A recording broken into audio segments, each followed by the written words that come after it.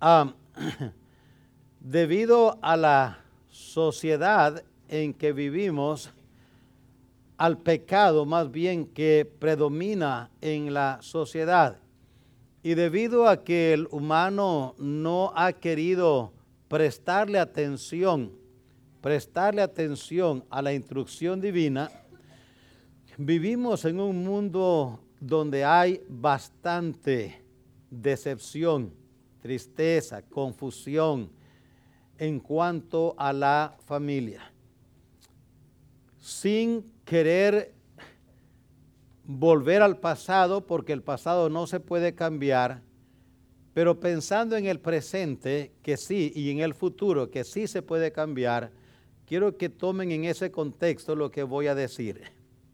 Jóvenes que están solteros, escuchen bien lo que voy a decirles, escuchen bien. Dios no hizo provisión para el divorcio. Dios hizo provisión para los viudos, para las viudas y para los huérfanos. Dios hizo provisión porque en su plan esto sucede. En su plan tenemos que aceptar que hay separaciones por muerte en matrimonios que uno se pregunta, pero ¿cómo es posible? Si era un matrimonio ejemplar, conozco de pastores que un tremendo éxito pastoral, hermosa familia, pero murió en un accidente. La esposa quedó muy golpeada. Conozco de este pastor, 2 de sus hijos murieron en el accidente junto con él. Su esposa quedó muy dañada, quebrada. Y uno dice, ¿cómo es posible que suceda esto? La única respuesta es Dios lo permitió. No lo entendemos. Para esa viuda y para esos huérfanos, Dios hizo provisión. Pero el divorcio no está en el plan de Dios en cuanto a la familia. No está. No existe. Y es imposible que cuando hay un divorcio no hayan consecuencias por ese divorcio. Es imposible. Los hijos sufren y es imposible evitar el sufrimiento en esos hijos. Porque en el plan de Dios no hay provisión, excepto la gracia de Dios, que es provisión para todo el pecado del mundo. Pero necesidades así específicas en estas situaciones matrimoniales no hay provisión. Por eso ustedes solteros, piensen bien y evalúen bien y escuchen bien la voz de Dios antes de casarse. Porque el divorcio no es respuesta a los problemas matrimoniales. Piensen bien. El deseo de Dios es que el matrimonio dure hasta que la muerte nos separe. Ese es el plan perfecto de Dios. Debido al pecado, debido al egocentrismo que domina nuestras vidas, el pecado ha traído tanto sufrimiento en todos los aspectos de la vida y el matrimonio no está excepto. ¿Qué hacemos en estos casos? Tenemos que acudir a la gracia de Dios, pedir la ayuda de Dios. Él nos ayuda, pero así como por alguna desobediencia perdemos un pie o una mano por andar en rebelión contra Dios y después nos arrepentimos, Él nos salva, nos perdona, nos redime, pero siempre queda la mano sin sanarse. O el ojo o el pie que perdimos, Dios no nos restituye ese miembro del cuerpo porque no se puede. De igual manera es en estos casos. Dios perdona esa nos perdona, nos regenera, tiene misericordia de nosotros, pero siempre hay consecuencias que no se pueden quitar. Por eso, solteros y solteras, piensen bien, busquen la gracia de Dios antes que sea muy tarde. Escuchen la voz de Dios, escudriñen las Escrituras. A veces hablo con jóvenes y novios y me dicen, estamos orando para que Dios nos dirija en su voluntad. Déjenme explicarles esto, hermanos. Dios no revela su voluntad a través de la oración. Dios revela su voluntad a través de la lectura de la palabra de Dios. La oración fue diseñada por Dios y establecida por Dios para que nosotros hablemos con Él. Su palabra nos la dio Él para que Él hable a nosotros. Entonces, ahora es Dios hablando a nosotros a través de su palabra. Podemos orar todo lo que querramos, pero nunca vamos a oír voces audibles diciéndonos, haz esto o aquello, porque tal método ya no lo usa Dios, porque ya nos dio todo lo que Él nos iba a revelar. Escuchemos y sigamos su voz a través de las Sagradas Escrituras.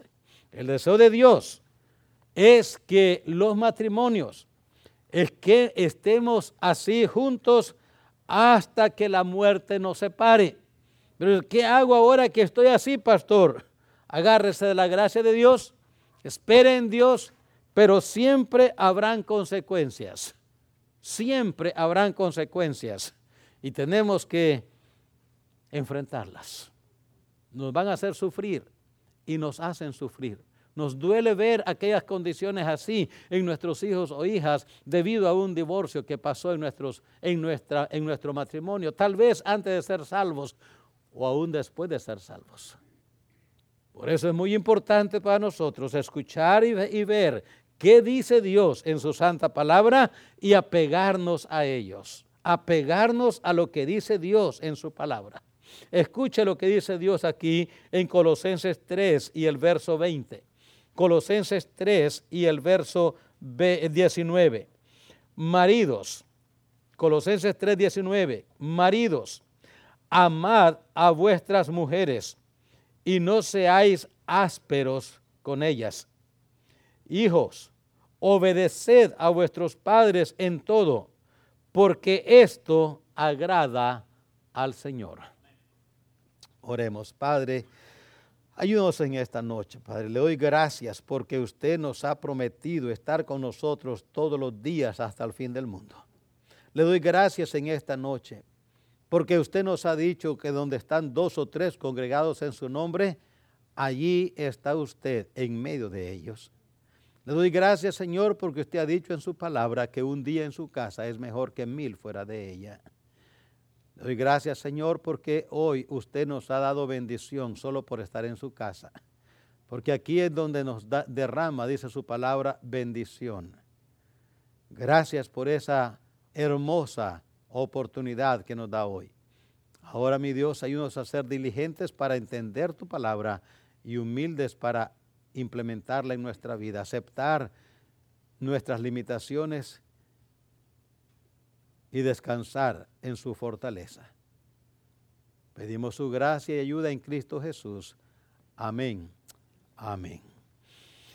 Ya hemos visto el punto primero, ahora estamos en el punto 2, principios bíblicos para la felicidad familiar.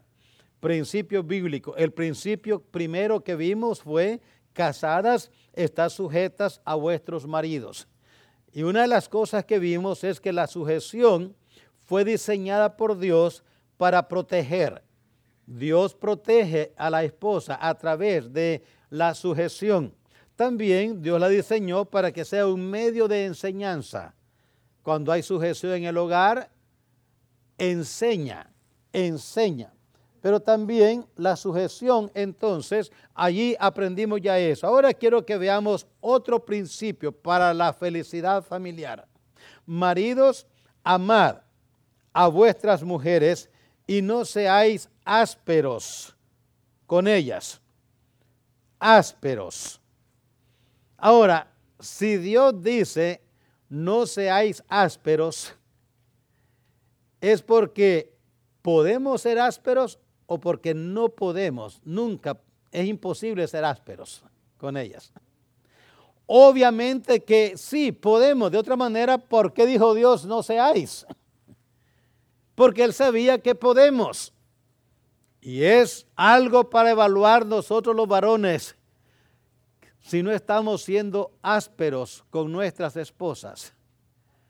Áspero es una palabra que embarca o alcanza y tiene muchas ramificaciones. Yo creo que lo más propio es recordar lo que el apóstol Pedro nos dijo, que ellas son vasos frágiles. Así es que mientras más frágil es el vaso, más cuidadosos debemos de ser. Por eso dice la Escritura que vivamos con ellas sabiamente. Entonces, el amor nos aquí de una manera conclusiva. ¿Qué impide? ¿Qué es lo que impide que no seamos ásperos con ellas? Algunos la amenazan. Dice, bueno, si me golpeas te mando a la cárcel. Y algunos son tan que la golpea para ver si la manda. Y luego ella no lo hace porque piensa, ahora qué voy a hacer sola.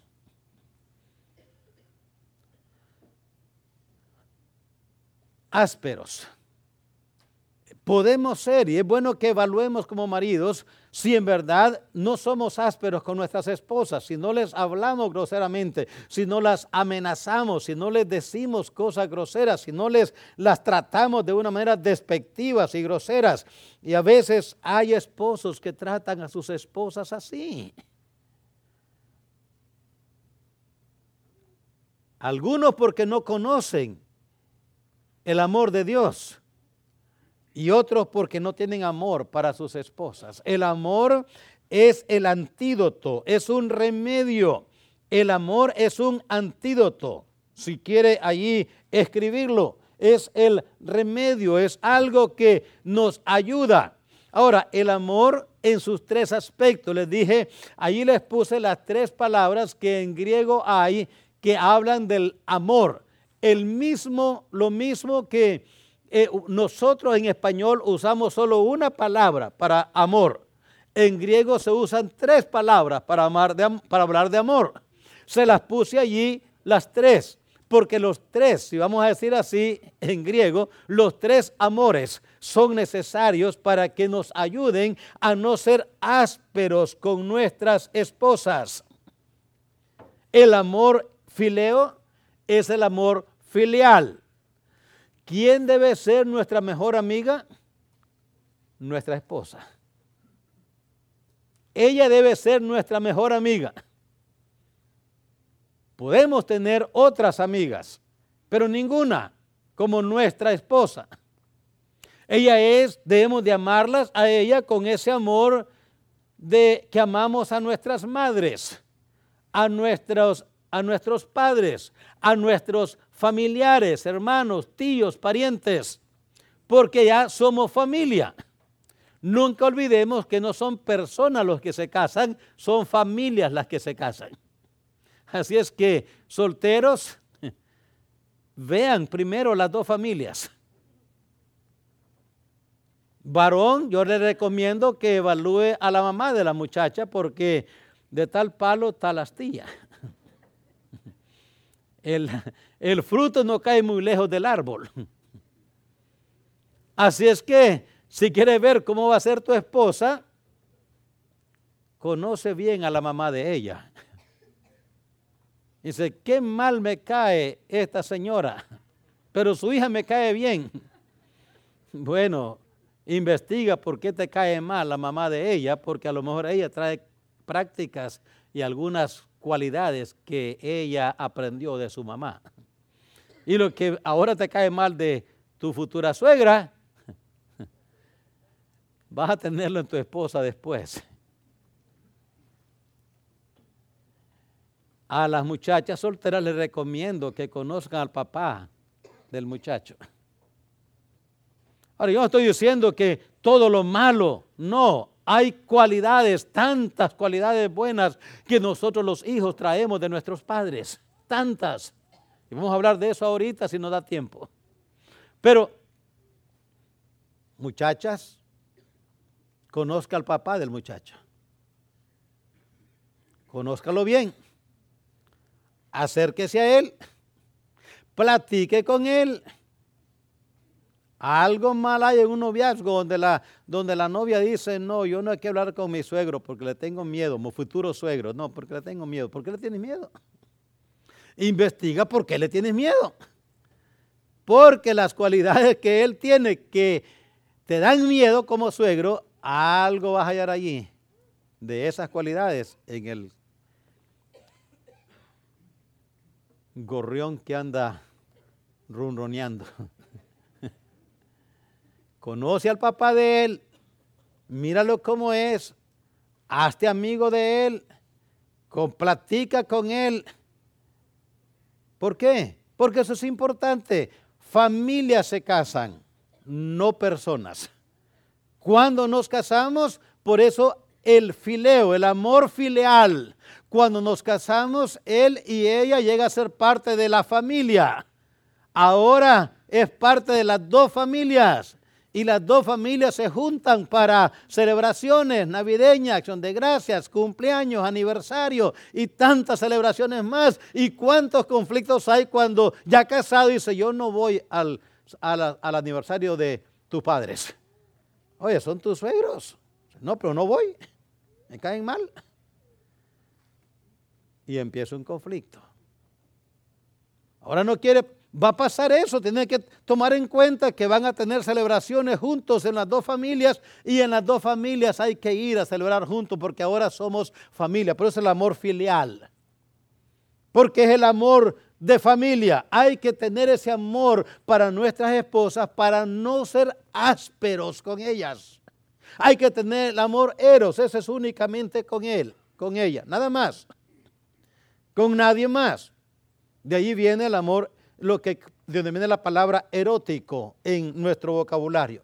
El amor ágape es el amor de Dios, donde Dios nos enseña que así como Él busca el bien al ser amado, nosotros vamos a buscar el bien al ser amado. La esposa busca el bienestar de su esposo y el esposo busca el bienestar de su esposa, donde los dos se desean ayudar mutuamente, donde los dos están trabajando juntos y amándose juntos y creciendo juntos en la gracia de Dios para servir a Dios. Es muy importante para nosotros como parejas entender esto. Si no nos amamos con el amor fileo, con el amor eros y con el amor ágape, no podemos evitar de ser ásperos. El amor es un antídoto, pero los tres, no solamente uno, los tres son necesarios para que de esa manera podamos soportarnos unos a otros, porque siempre va a haber ese ajuste. A veces decimos, bueno, en el ajuste matrimonial, ¿cuántos años es el ajuste matrimonial? Preguntan las parejas en los consejos prematrimoniales. A mí no me gusta desanimarles, pero pues les digo, tal vez los primeros 5 años va a ser un ajuste, en los primeros 5, 3 años. Pero después les explico que va a ser toda la vida.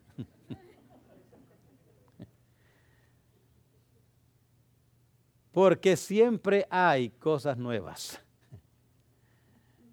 Y les prevengo para los solteros y los casados ya lo sabemos, que cuando pensamos que ya conocemos a la esposa, hay algo nuevo que sale más.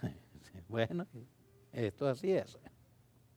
Entonces, el principio aquí es, maridos, tengamos amor a nuestras esposas, porque el amor hace exactamente eso que tienen allí. El amor convierte en debilidad. convierte debilidad en fuerza. El amor convierte debilidad en fuerza. Esa es la manera como ayudamos a convertir las debilidades de nuestras esposas en fortaleza. Allá en Génesis capítulo 25 tenemos una experiencia de un matrimonio que conviene que lo veamos porque no deja de parecerse también a situaciones que vienen en otros aspectos, pero vienen en nuestra vida. Dice allá en Génesis capítulo 25, dice allí Génesis capítulo 25 y dice de esta manera el verso 19. Usted lo tiene ya allí y lo puede ver. Dice que allí está hablando de los descendientes y está hablando el verso 21 y 22 dice que él no tenía, que Rebeca no podía tener hijos, ¿ves? No podía. Y entonces Isaac oró, dice el verso 21, y oró Isaac a Jehová por su mujer que era estéril. Oró a Jehová por su mujer que era estéril. ¿Y qué pasó? Su esposa concibió. La debilidad de Rebeca motivó a Isaac a orar por ella. Y la oración de Isaac ayudó a su esposa en el tiempo de crisis. Y esposos, todos sabemos que nuestras esposas tienen crisis, constantemente tienen crisis, por una u otra razón, porque así la hizo Dios. Entonces, recordemos eso, en vez de amenazarlas, en vez de condenarlas, en vez de criticarlas, en vez de decirles varios adjetivos calificativos, mejor oremos por ellas. Mejor oremos por ellas. Eso hizo Isaac ante una situación difícil en su matrimonio.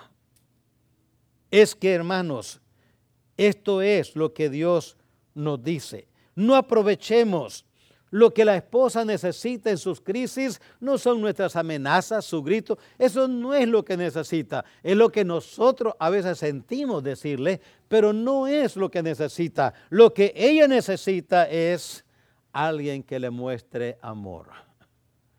Y el amor que le mostremos a ella va a motivarle a ella a cambiar su debilidad en fortaleza. ¿Te imaginas cuando Rebeca concibió? Ella recordaba que su esposo Isaac oró por ella. Cada vez recordaba eso. Recordaba eso. Qué bendición es cuando así hay esa experiencia en nuestro andar. Por eso les digo ayer, hermanos, la esposa amada se sentirá admirada. La esposa amada se sentirá admirada. ¿Por qué? El amor es un medio de provisión, un medio de provisión. La esposa amada se sentirá admirada, porque el amor es un medio de provisión. ¿Qué le proveemos a nuestras esposas cuando le amamos? Le proveemos afectividad, afecto, seguridad, pertenencia, autoestima, libertad. Una esposa que siente que su esposo no la ama, se siente baja. Su autoestima cae. Su afectividad, su afecto se seca, se marchita a lo menos. Se siente insegura y se siente cautiva. Por eso, hermanos varones, tengamos cuidado con esa terrible práctica diabólica de los celos. Los celos no son de Dios, son del diablo. Cuidado sí, celos no. Celos es fruto de inseguridad. Un esposo celoso es un esposo inseguro. Muchachas solteras, tan pronto descubras que tu novio es un muchacho celoso demasiado, es un muchacho inseguro, y lo mejor es que vaya a aprender seguridad tal vez en el ejército, no sé dónde. Pero no contigo, que se vaya a otra cosa. Es inseguro. Los celos son simplemente expresión visible de una profunda crisis de inseguridad, una falta de identidad y seguridad. En el noviazgo se puede ver y en el matrimonio se experimenta. Y cuando eso es así, hermanos, es un sufrimiento indescriptible. Una mujer que tiene un esposo, una esposa que tiene un esposo celoso, está insegura, nerviosa, vergonzosa, su autoestima caída totalmente. No puede ser ella, porque su esposo, en vez de darle seguridad, le da desconfianza, le da miedo, le da nervio. No puede ni volver a ver con libertad, porque lo primero es dónde estás viendo y a quién estás viendo y por qué estás viendo. Oiga, cuando amamos, transmitimos afecto, transmitimos seguridad, transmitimos pertenencia, transmitimos autoestima, transmitimos libertad. La esposa amada no se sentirá usada, ni ofendida, ni maltratada, sino que se sentirá admirada. Admirada. No vamos a entrar ahí ahora, pero porque hemos entrado otras veces, pero a lo mejor sí, allá en Cantares, capítulo 4, del verso 1 en adelante, cuando llegue allá a su casa, léalo. Y ahí hay una serie de cualidades que el esposo puede y debe admirar en su esposa.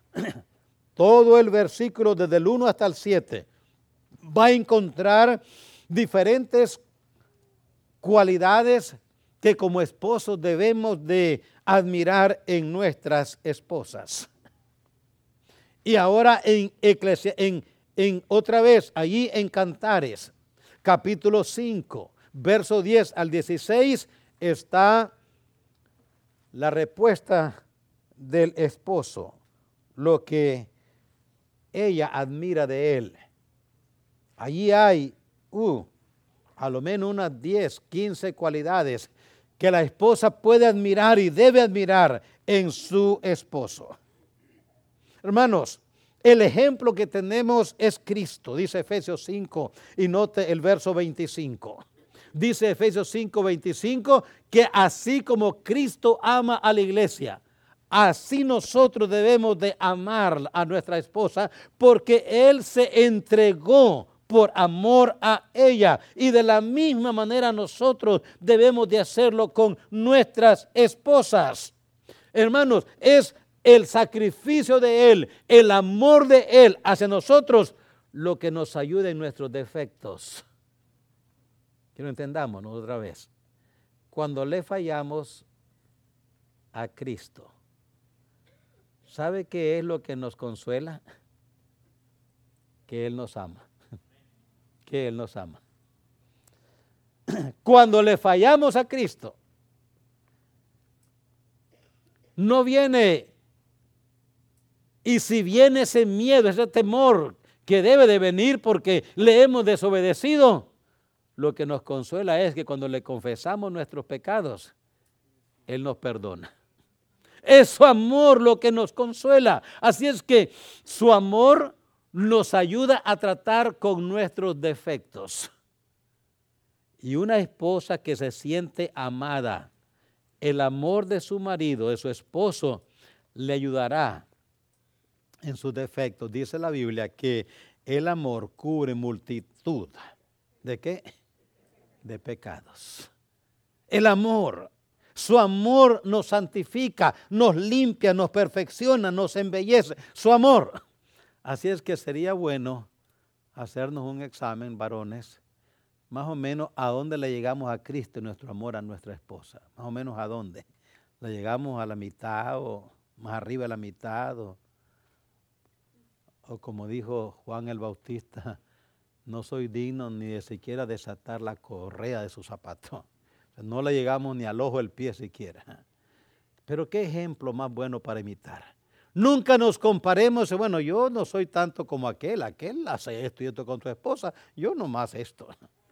No, Comparémonos con alguien que es superior a nosotros.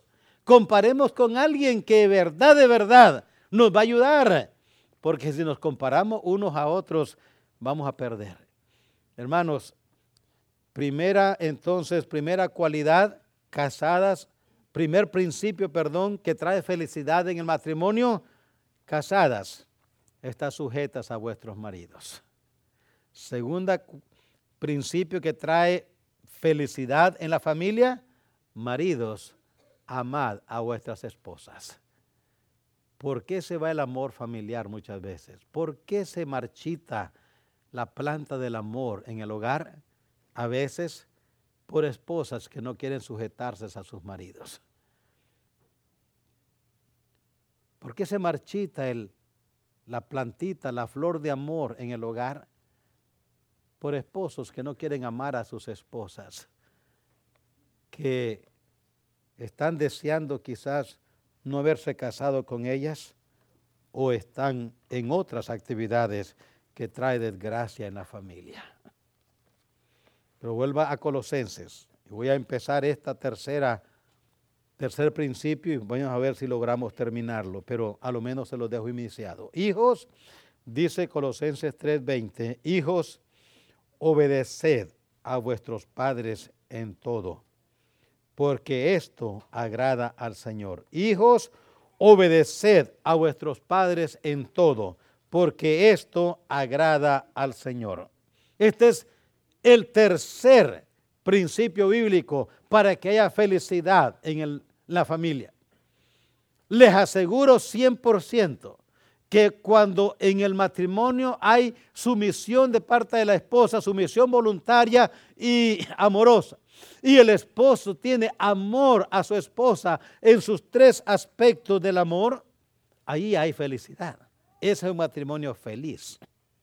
Pero añadamos este otro, hijos obedientes. Note lo que dice aquí.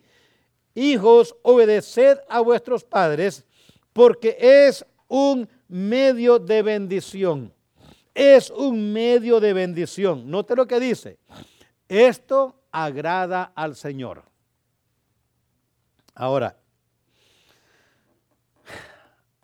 note lo que dice Proverbios capítulo 10 y verso 20. Note lo que dice. Dice la Escritura, esto agrada al Señor. Hermanos, cuando agradamos al Señor, hay beneficios, hay resultados por agradar al Señor. Note lo que dice Proverbios capítulo 10 y verso 22. La bendición de Dios hace ¿qué cosa?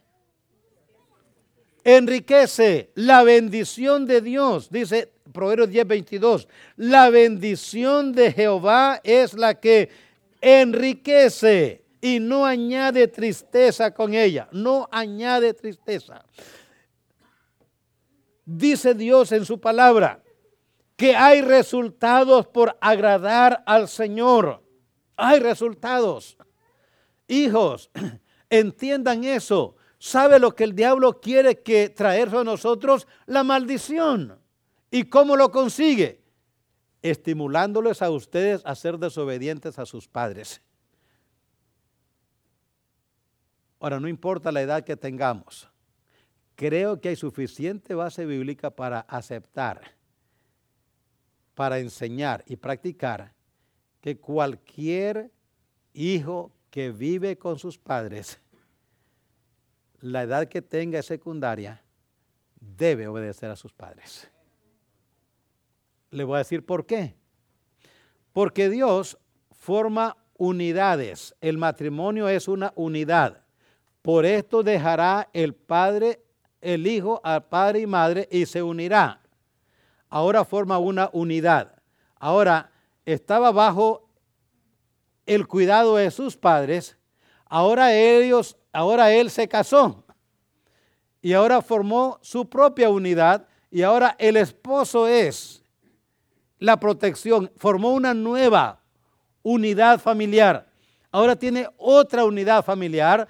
Ahora él es responsable por sus propias bendiciones, por su propia atención delante de Dios. Ahora, antes, como vivía con un padre fiel, como vivía con padres fieles, con papá y mamá fieles, Dios bendecía ese hogar porque habían dos padres fieles. Allá había un hijo infiel, pero como quiera alcanzaba bendición de Dios porque Dios bendecía ese hogar. Pero ahora formó su propio hogar. Y ahora él tiene que trabajar por sus propias bendiciones. Porque las bendiciones que tenía con el papá y mamá, allá se quedaron con papá y mamá. Ahora tiene que trabajar por sus propias bendiciones. Ahora no tiene que obedecerle a papá y mamá. Escucha bien. No tiene que obedecerles para tener la bendición de Dios. Ahora tiene que dirigir su familia. Dice, hermano, entonces ya no le hago caso. El consejo de ellos te va a servir mucho porque ellos saben mucho que tú no sabes. Pero papá, ya no le podemos decir al hijo, ahora no hagas esto ni esto, ahora haga esto, lo que yo te digo. Él tiene que aprender a dirigir su propia familia. Él tiene que aprender a trabajar por sus bendiciones. Él tiene que preocuparse por pagar la renta, si no tiene casa, la luz, el agua, el teléfono, el carro, el seguro, las llantas y toda enfermedad en su hogar. Por eso les digo a los muchachos solteros, antes de casarse, haz un presupuesto. Haz un presupuesto. Y hazlo juntos con la que te vas a casar. Y no pongas allí presupuesto de ella, a ver cuánto tú vas a ganar. Porque tú también vas a tener que poder proveer aquí.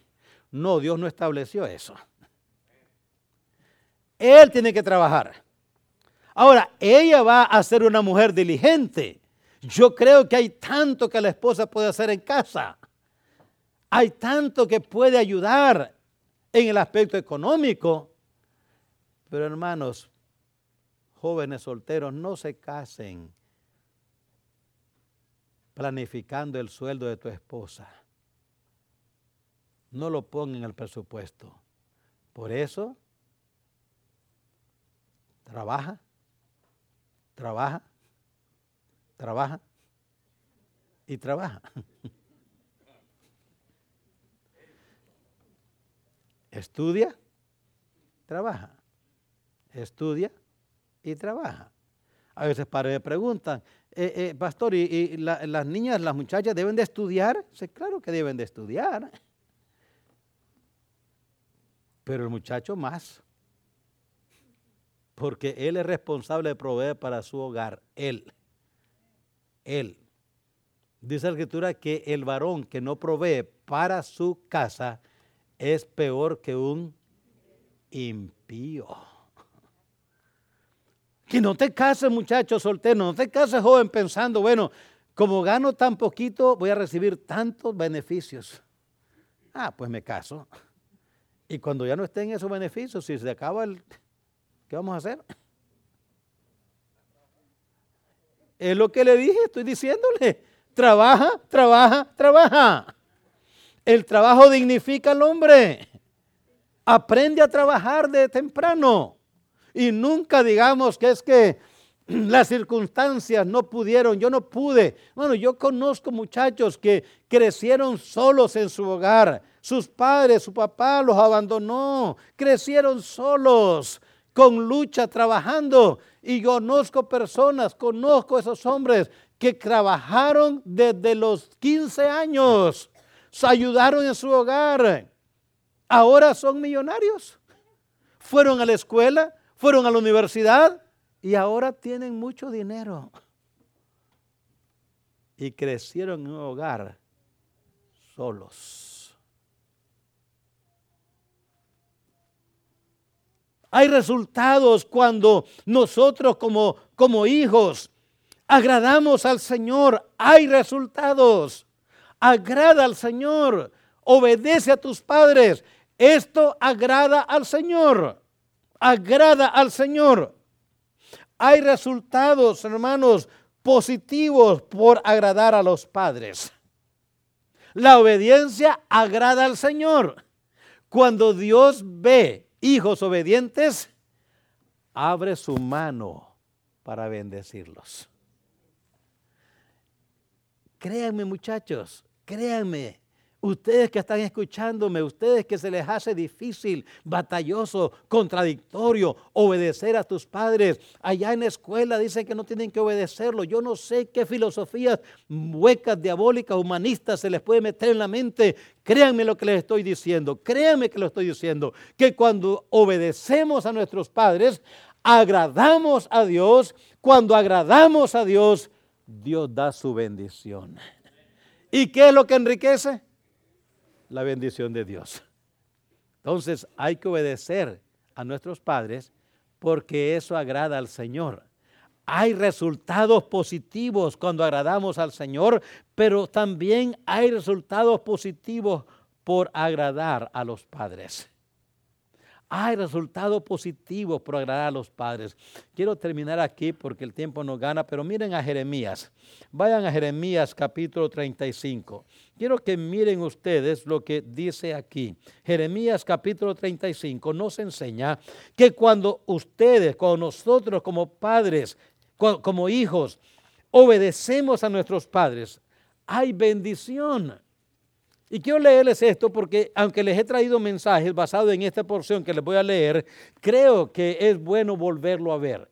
Escuche bien, hay resultados positivos por agradar a los padres. Si algo está destruyendo a la juventud hoy es la rebelión. Rebelión. Están rebeldes contra Dios, rebeldes contra los padres. Los padres les dicen vamos a la iglesia, ellos se van para otro lado. Los padres les dicen sirvan a Dios, ellos sirven al diablo. Los padres les dicen pasen, siéntense en el templo. No, ellos se quedan afuera o se van de la casa o de la iglesia. Y eso los está destruyendo, les está trayendo maldición en vez de bendición.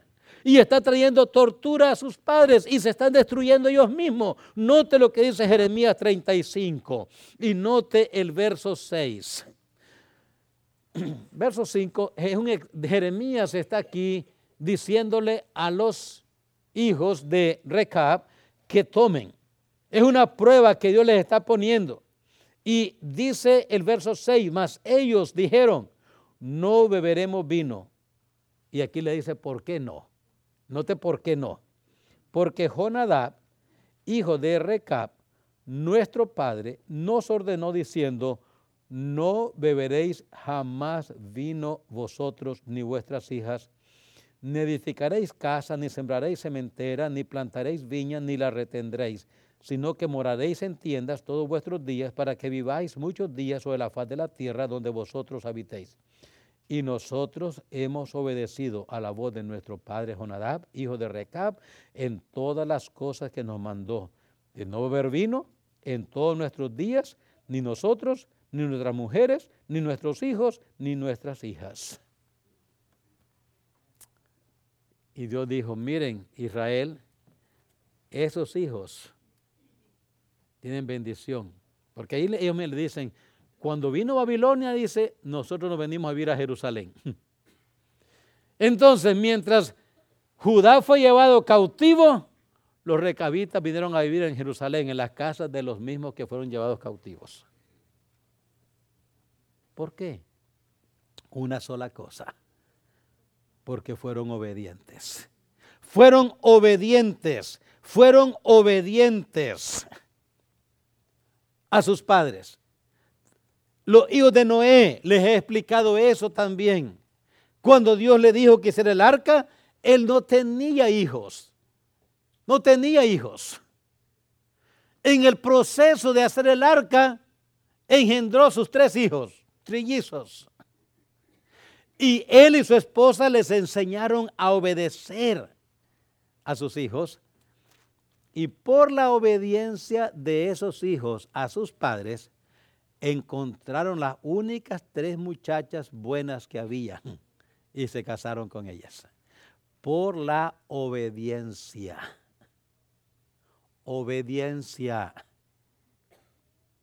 Escuchen bien. Ustedes solteros y solteras, pregunta a tu papá y a tu mamá sobre ese muchacho, sobre esa muchacha. No le ocultes a ella. Claro, si tienes 13, 14 años, a lo mejor sí, pero tienes miedo. Pero si ya tienes 20, 22, 23, dice, mire, aquel fulano me está mandando mensajitos. ¿Qué piensa usted? Si él o ella dice, mire hijo, mira hija, ten cuidado. Hay algo que no, allá adentro hay un palpitar que no me deja paz. Haz como Adán, vete a dormir, varón. Vete a dormir. Tus padres te están diciendo, espera. Dice, ay, hermano, pero ya tengo 23, 22 años, yo quiero ser mamá antes que abuela. Tu papá, tu mamá dice, espera un poco. Dios bendice a los que obedecen. Dios bendice a los que obedecen. No, voy a hablar de esto en la conclusión el próximo domingo, pero nomás tomen en cuenta esto, hijos. Los hijos de Recab fueron protegidos de la destrucción del vino, de la destrucción de haber llevado cautivos a Babilonia. Fueron protegidos por Dios por una sola cosa, obediencia. Los hijos de Noé fueron librados de la destrucción del diluvio. El diluvio pudieron haber terminado allí totalmente en ese diluvio, pero Dios les protegió del diluvio por una sola cosa, obediencia. Así es que, padres, nosotros tenemos una enorme responsabilidad delante de nuestros hijos, una enorme responsabilidad. Quiero que miren Deuteronomio capítulo 6 y el verso 6.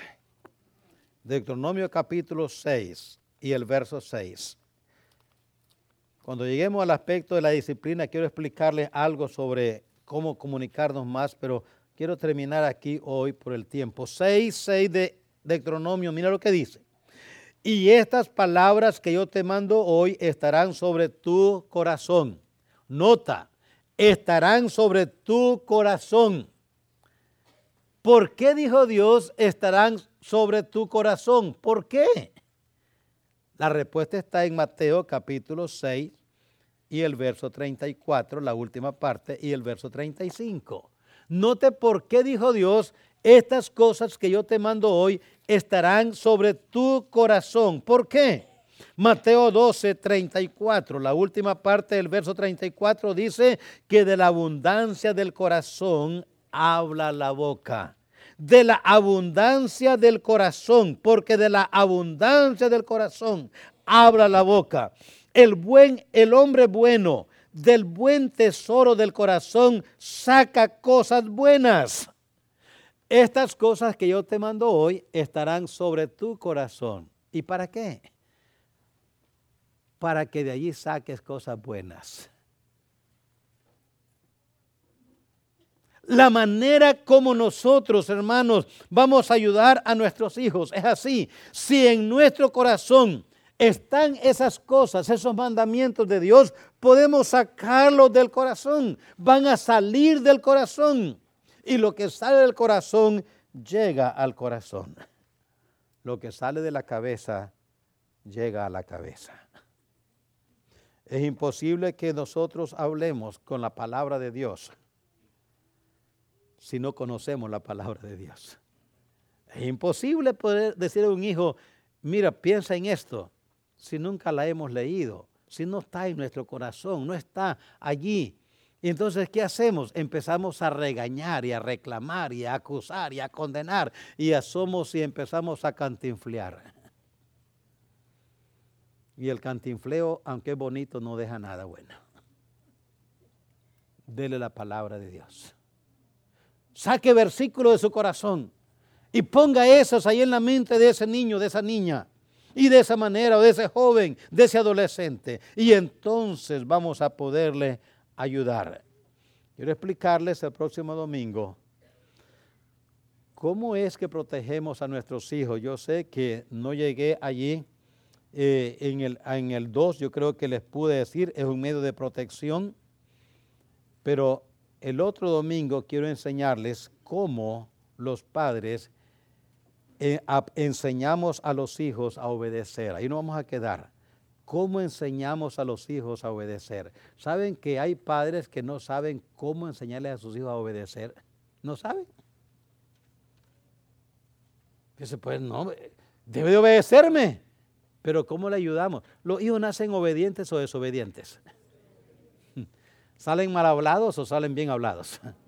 Salen mal hablados, desobedientes, ladrones, mentirosos, de toda clase salen así. Toditos salen así.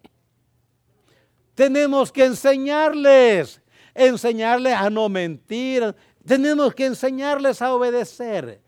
¿Cómo les enseñamos a obedecer?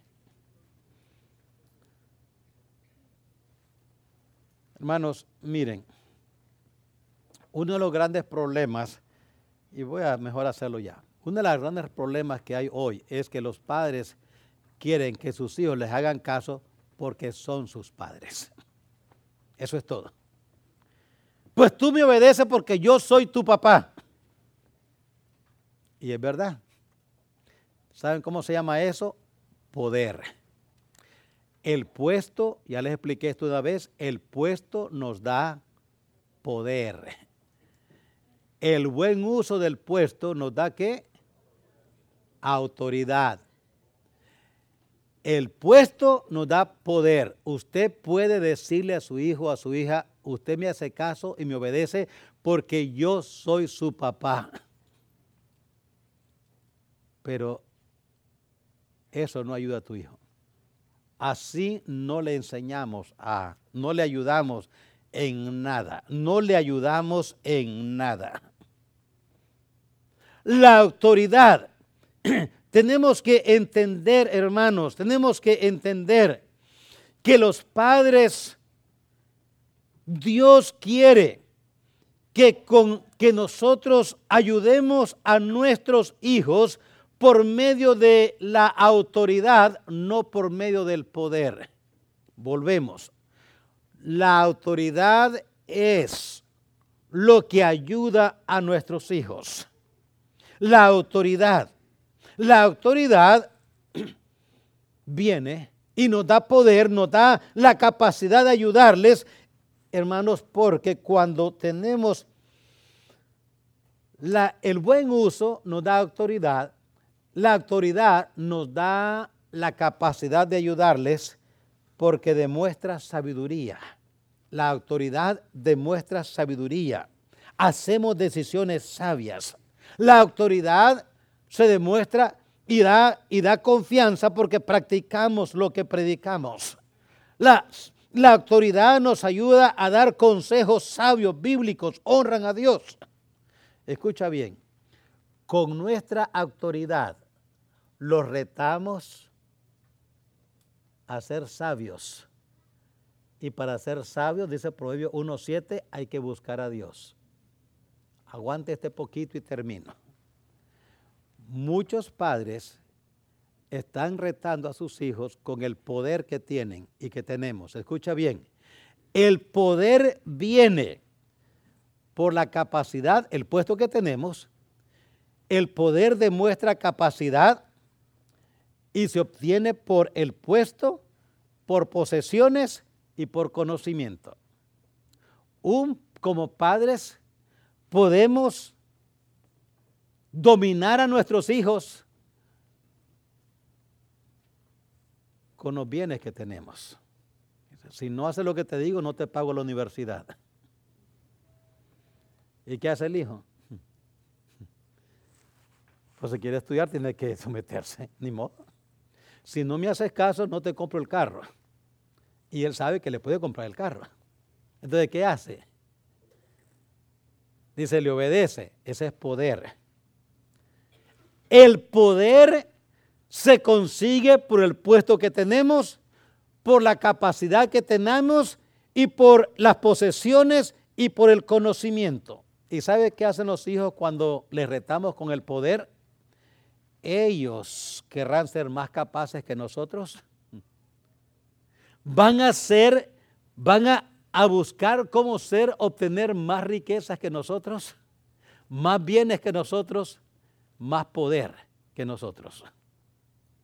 Y ahora los retamos a que tengan carros, casas, bienes, título, academia, y ahora, ¿y sabe por qué lo hizo? Para probarnos que es más fuerte que nosotros. Y ahora Él nos dice qué hacer a nosotros. Lo retamos con el poder que tenemos. Dios quiere, el poder no protege, la autoridad protege. La autoridad viene por el buen uso que hacemos del puesto que tenemos. Usted es un padre cristiano. Tenga los mandamientos y preceptos de Dios en tu corazón. Sirve a Dios. Vive para Dios. Consagra a Dios tu tiempo, talento y tesoro. Y ahora practiquemos lo que predicamos. Cuando practicamos lo que predicamos, tenemos autoridad. La autoridad protege a nuestros hijos aunque estén ya casados. El poder no. Es la autoridad. Por eso, hermanos, si retamos a nuestros hijos con nuestro poder, ellos van a retarse, van a impulsarse para ser más, mejor y más que nosotros. Cuando los retamos con nuestra autoridad, ellos van a ser retados a ser sabios, a querer ser sabios como nosotros. ¿Y sabe qué les va a hacer eso? Van a motivarles a buscar a Dios, a leer su palabra y a depender y oír nuestro consejo. ¿Cómo enseñamos a nuestros hijos a ser obedientes? Recuerden 3 palabras y decimos amén. Recuerden 3 palabras. ¿Cómo enseñamos a los hijos a obedecer? 3 palabras. Restricción, motivación y consistencia. 3 palabras, recuerden allí. Si usted tiene hijo pequeño, recuerde esto. Se lo voy a explicar así rápido. Restricción es la primera palabra que le dije escriba. Con la restricción, enseñemos sus límites. Enseñemos sus límites. ¿Qué puede hacer y qué no puede hacer en casa y fuera de casa? Enseñemos las consecuencias al traspasar los límites. Las consecuencias. La vara y la corrección dan sabiduría. Voy a ampliarle eso más el próximo domingo. Motivación. Alabemos lo bueno que ellos hacen. Alabemos lo bueno que ellos hacen. Alabémosle lo bueno que ellos hacen. No importa qué edad tenga, alabémosle por lo bueno que hace.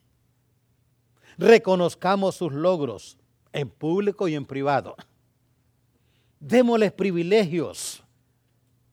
La edad que tengan va a llamar a ajustes. Y seamos consistentes. Seamos consistentes. Lo malo siempre es malo. Siempre es malo. Lo malo es malo para la niña y también para el niño. Qué decepción a veces oigo esa frase. No, el varoncito se ensucia pero se limpia, la niña nunca. ¿Quién dijo semejante barrabasada? De Barrabás. No, lo que es malo para uno es malo para el otro. Malo, consistencia. Lo malo siempre es malo, no importa para quién sea. Mayores, menores, es malo. Y en esto de consistencia, siempre exija obediencia. La obediencia que cuenta, hermano, es aquella obediencia donde hay acción inmediata, acción completa y buena actitud. Esa es obediencia. Cuando hay una obediencia con el labio volteado, esa no es obediencia.